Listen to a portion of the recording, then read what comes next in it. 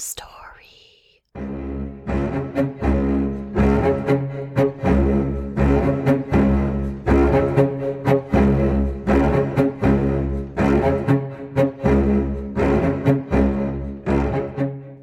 Hey there, and welcome to Tell Me a True Crime Story podcast. I'm your host, Holly. Thank you so much for being here with me. I'm honored that you have chosen to listen to me because I know that you have many quality choices to choose from. I'm sorry that I've been away for a bit.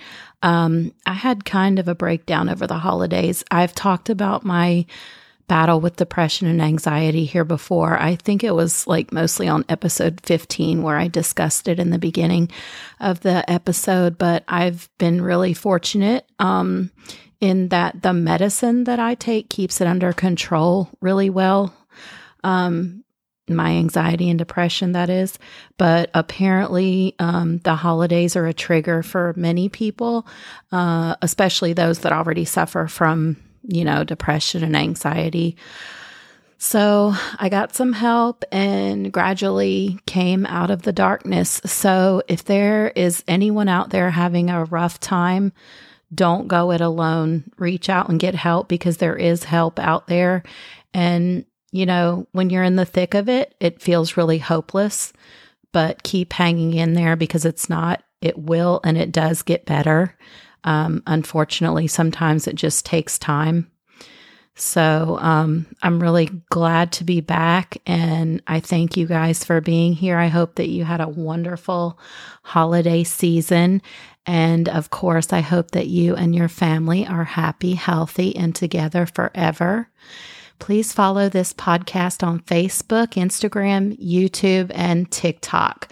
That's right. I have added my podcast to YouTube, so you should be able to find it on there. And my username on all of those social media platforms is at Tell Me a True Crime Story. So this is the part where I ask you guys to leave me a review on Apple and or a rating on Spotify. Thank you for the awesome reviews on Apple and the 5-star ratings on Spotify so far. To those of you who have already done that for me, thanks a ton and big, big hugs to you guys. And to those of you who haven't and you enjoy this podcast, I'd be so grateful if you would take a few minutes to do that for me. If you don't like the podcast, you don't have to write anything. You can't please everyone. I know that. So when I don't like someone's work, I just move along and find something that I do enjoy. Those people crack me up that seem to have to leave a review just because they think their comment is so darn clever.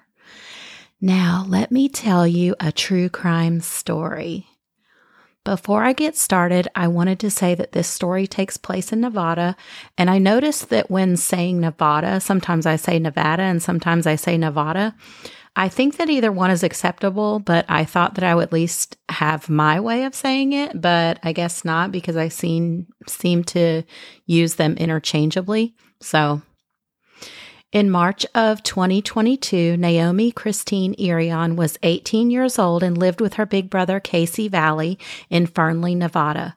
Fernley has a population of about 24,000 and is located in western Nevada, 35 miles east of Reno. Naomi hadn't lived there for very long, just about 7 months or so. She'd moved there from South Africa in August of 2021 after graduating from the American International School of Johannesburg. Because her dad works for the U.S. Department of State overseas, Naomi had lived in many different countries around the world. Although she was well-traveled, her brother knew that she felt a little sheltered with her parents and wanted to gain some independence, so he invited his little sister to live with him in the United States. So she came here to live with him after she graduated from high school. Our story starts out on Saturday, March 12th, 2022. A man with a sinister plan pulled into a dirt parking lot just south of a Walmart parking lot in Fernley, Nevada in the wee hours of the morning. He's a predator, and he's here to wait on a lone woman that he can kidnap, rape, kill, and bury in a remote grave, a grave that he dug a month earlier in preparation for this day. Naomi Irion was reported missing by her brother, Casey, the one that she lived with, in the evening on March 13th, 2022. She was last seen on the previous morning, March 12th, when she'd left her home for work. Naomi worked at Panasonic Energy of North America in Reno, Nevada. On March 15th, the investigation into Naomi's disappearance was assigned to the Lyon County Sheriff's Office Investigations Division. Investigators learned that Naomi would always park her car in the same spot at the Walmart located at 1550 East Newlands Drive in Fernley, Nevada, and take the shuttle bus to work. The first step that detectives took in the investigation was to look at surveillance footage from the Walmart. On that footage, they observed that at 5:09 a.m. on Saturday, March 12th, Naomi drove into the Walmart parking lot in her blue 1992 Mercury Sable and parked it in the parking lot on the east side of the store. I'm sure the detectives couldn't have seen it on the surveillance footage, but as Naomi sat in the driver's seat of her car, waiting on the shuttle bus, she was on social media on her cell phone. The detectives had learned from Naomi's brother that was her usual habit. Then there is a man seen on the surveillance footage wearing a gray hoodie, dark pants or jeans, and dark tennis shoes, and he begins actively stalking Naomi. He eventually approached the driver's side of her vehicle. He opened her driver's side door and got into the car. Seconds later, the unknown man drove Naomi's car out of the Walmart parking lot. After viewing that footage, investigators became almost positive that Naomi had been taken against her will. The Lyon County Sheriff's Office began looking for Naomi's car, but it wasn't found until 3 days after Naomi was abducted. On March 15, 2022, her car was located in a dirt parking lot on the east side of Duffy Road between a Lowe's Home Improvement and a Sherwin-Williams paint factory. This location was only a half away from the Walmart she'd been kidnapped from. Naomi's car was seized as evidence and was taken to the Forensic Science Division of the Washoe County Sheriff's Office to be processed by forensic technicians. Meanwhile, detectives were also conducting emergency location pings of Naomi's cell phone. Sadly, there was no location data available for Naomi's phone. Detectives determined that her phone had been turned off on the morning of March 12th, the morning of her abduction. There was also no further activity on her social media accounts or her financial accounts. The video surveillance footage from Walmart was studied and analyzed in order to get more information on the suspect that had gotten into Naomi's car and taken her away. It was determined through triangulation using reference points that the suspect was between 6 foot and 6'3" tall. In addition to the invaluable footage from Walmart, detectives were able to get additional video surveillance from businesses in the area. Thankfully, they were able to get their hands on video footage that showed Naomi's Mercury Sable being driven southbound on Duffy Road on the afternoon she was kidnapped. At 3:31 p.m., someone parked her car in the dirt lot between Lowe's and the Sherwin-Williams paint factory. An unknown man can be seen on the video walking away from her car. He walked southbound on Duffy Road.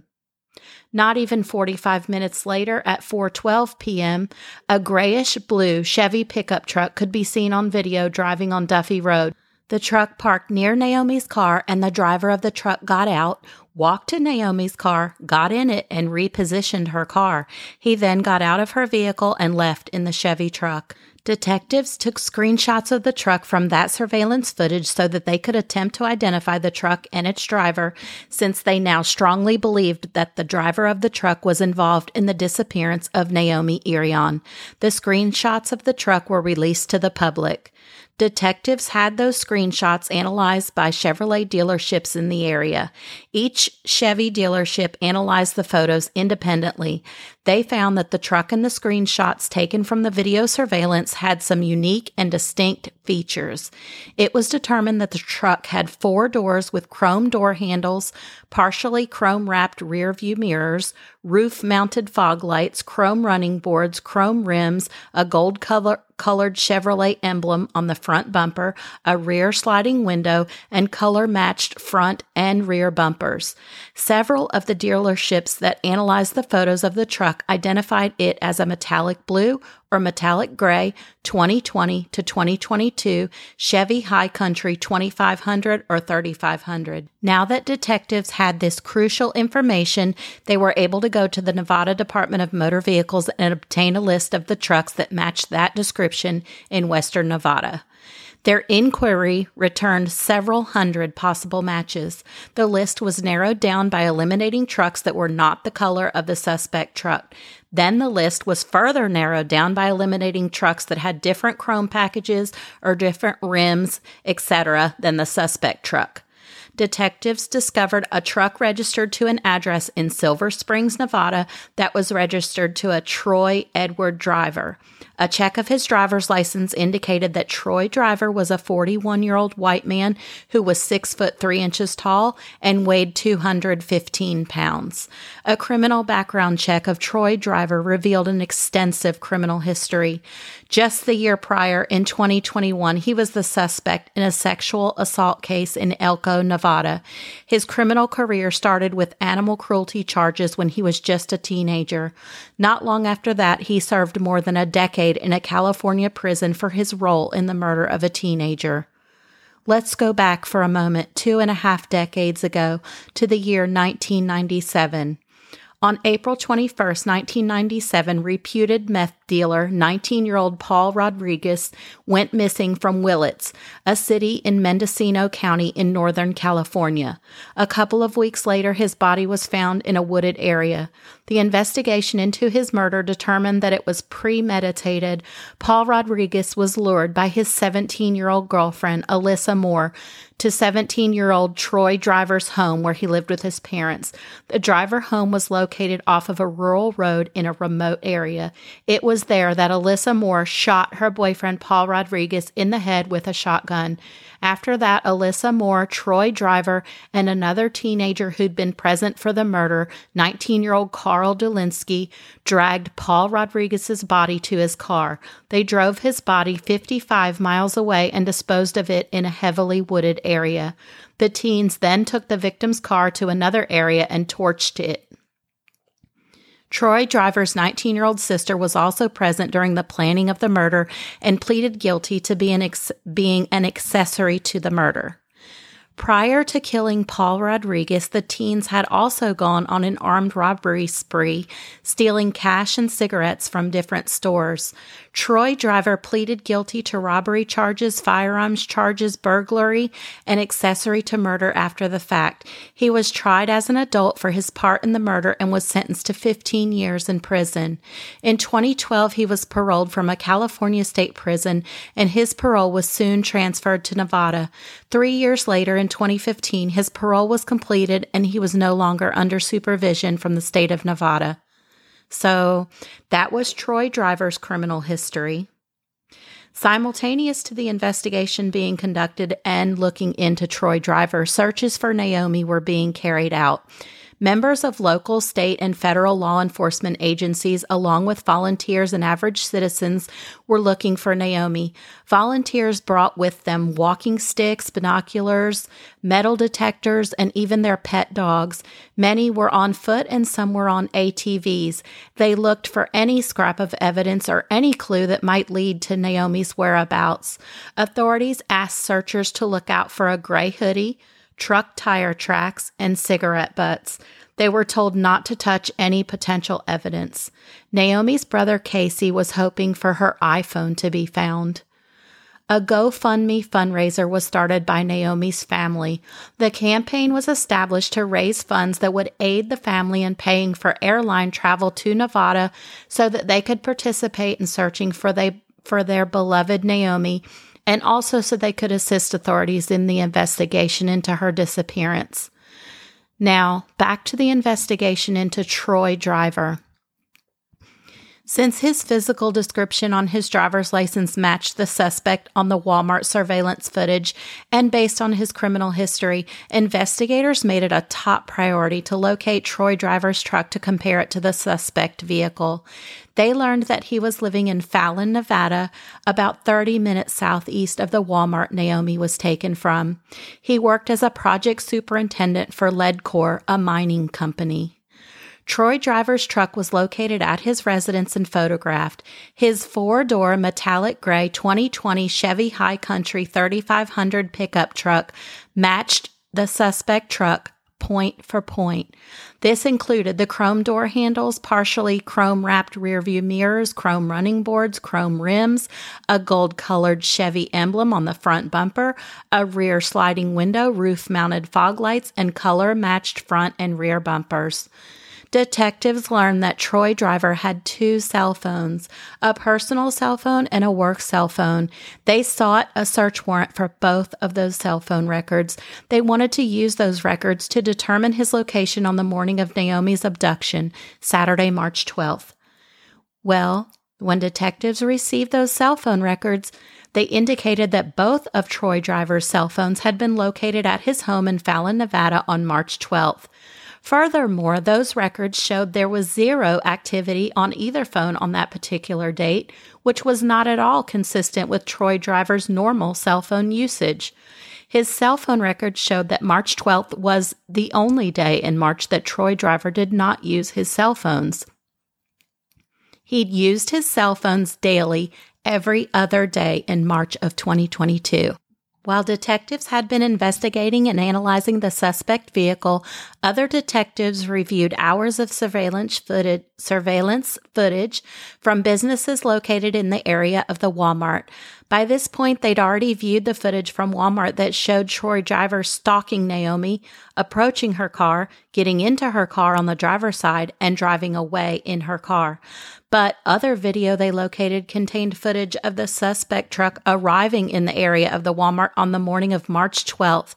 At 4:22 a.m., the Chevy pickup truck parks in a dirt lot typically used by semi-trucks and RVs on the south side of the Walmart parking lot located between Wells Fargo Bank and the Greater Nevada Credit Union.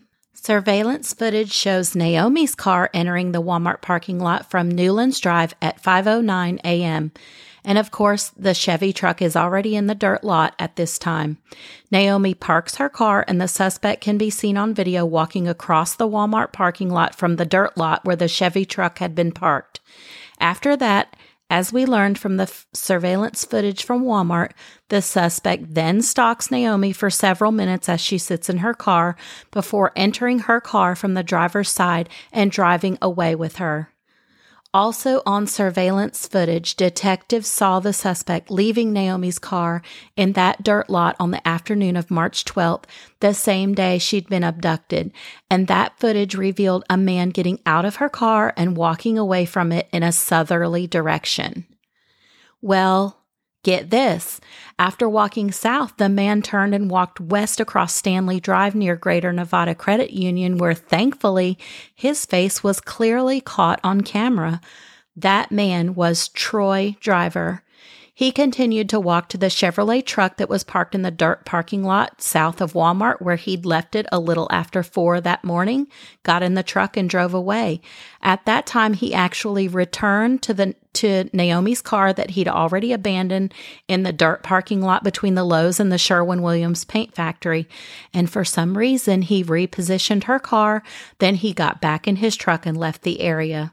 Detectives now believe that they had probable cause to arrest Troy Driver for the abduction of Naomi Irion. 13 days after Naomi disappeared, on March 25, 2022, Troy Driver was arrested and booked into the Lyon County Jail. He refused to speak to detectives.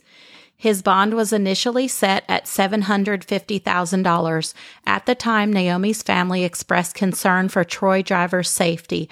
Her brother Casey stated, quote, "He's the only one who can help us bring Naomi home," end quote.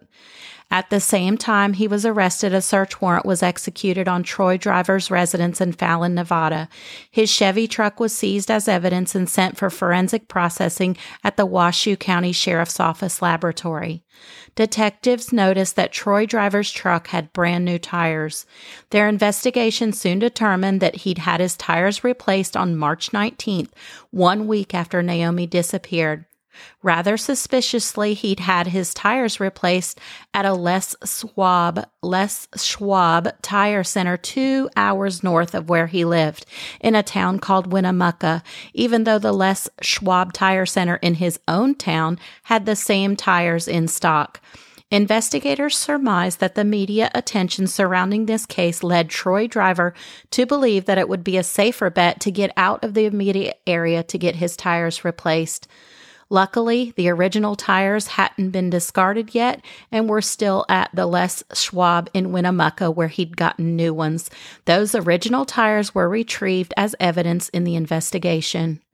4 days after Troy Driver was arrested on March 29th, authorities received a tip that led them to an inactive mine in a remote area, the Buena Vista Iron Mine. The mine is located about 2 hours northeast of the Walmart that Naomi was taken from. Troy Driver was familiar with the Buena Vista Iron Mine and knew the security code to the padlocked gate there because the mining company he worked for at the time of Naomi's abduction had recently taken samples from the site. A tipster reported to the Pershing County Sheriff's Office that in February of 2022, a month before Naomi's abduction, a semi-truck hauling an excavator had delivered the machine to Troy Driver at the Buena Vista Iron Mine.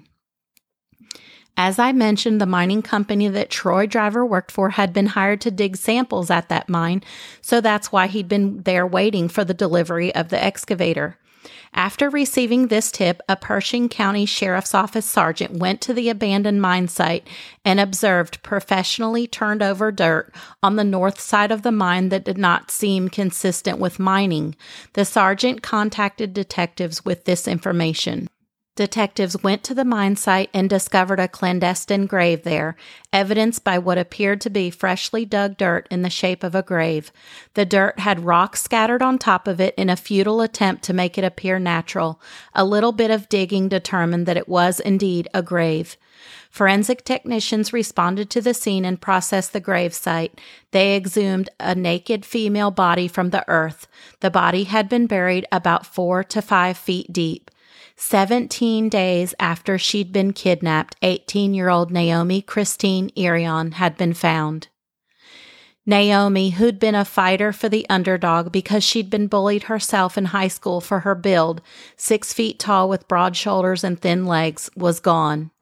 Naomi, who was forging a life of independence in the United States as a responsible adult who worked, paid rent, and bought herself a car for $700, was gone. Naomi, who talked about moving to Reno and studying psychology in the near future, was gone. Naomi, a beautiful young innocent soul with so many plans, hopes, and dreams for the future, was gone. Naomi had suffered 2 gunshot wounds, one to the head and one to the chest. The evidence suggested that Naomi had been shot in the head outside of the grave, then she was dragged into the grave and shot again in the chest. Naomi's body was transported to the Washoe County Medical Examiner's office, where an autopsy and a sexual assault examination were conducted. Authorities discovered excavator track marks at the area of the gravesite and tool marks left by the excavator shovel located at every depth of the grave, which of course were indicative of the grave having been dug by an excavator. Tire impressions from Naomi's car were found at the gravesite, as well as tire impressions from the original tires that had been on Troy Driver's Chevy truck on the day Naomi was taken.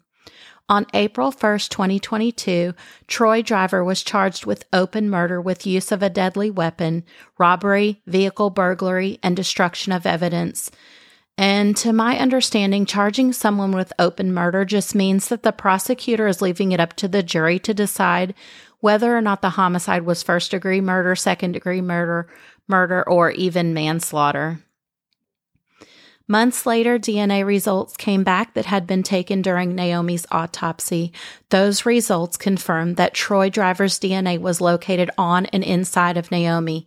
Swabs taken from Naomi's hands indicated that they contained DNA from Troy Driver with a certainty of 78.55 septillion.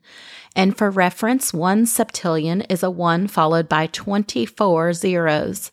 Rectal swabs taken at Naomi's autopsy indicated that Troy Driver's DNA was present on those swabs with a certainty of 1 in 373.6 sextillion.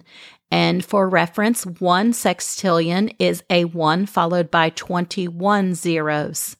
Troy Driver had not only murdered Naomi Irion, but the DNA results confirmed that he had also sexually assaulted her. Therefore, on July 20th, 2022, Troy Driver was charged with the sexual assault of Naomi Irion.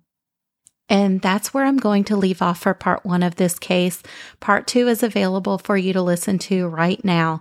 In part 2, I'll tell you about what happened to Sweet Naomi and about additional evidence against Troy Driver and more. Thank you guys so much for listening to this episode of Tell Me a True Crime Story.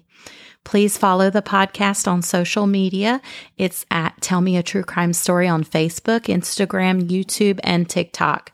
And you can support this podcast by leaving me a review on Apple Podcast and Spotify. You can write a short but sweet 5-star review on Apple Podcasts or give it a 5-star rating on Spotify. And lastly, you can support me a ton by telling everyone that you know that loves true crime about this podcast. Thank you guys so very much. And thank you again for being here. I love you guys lots. I wish you all and your family great health and happiness. Please join me in the next episode when I'll tell you another true crime story. Big, big hugs to each and every one of you. Bye-bye.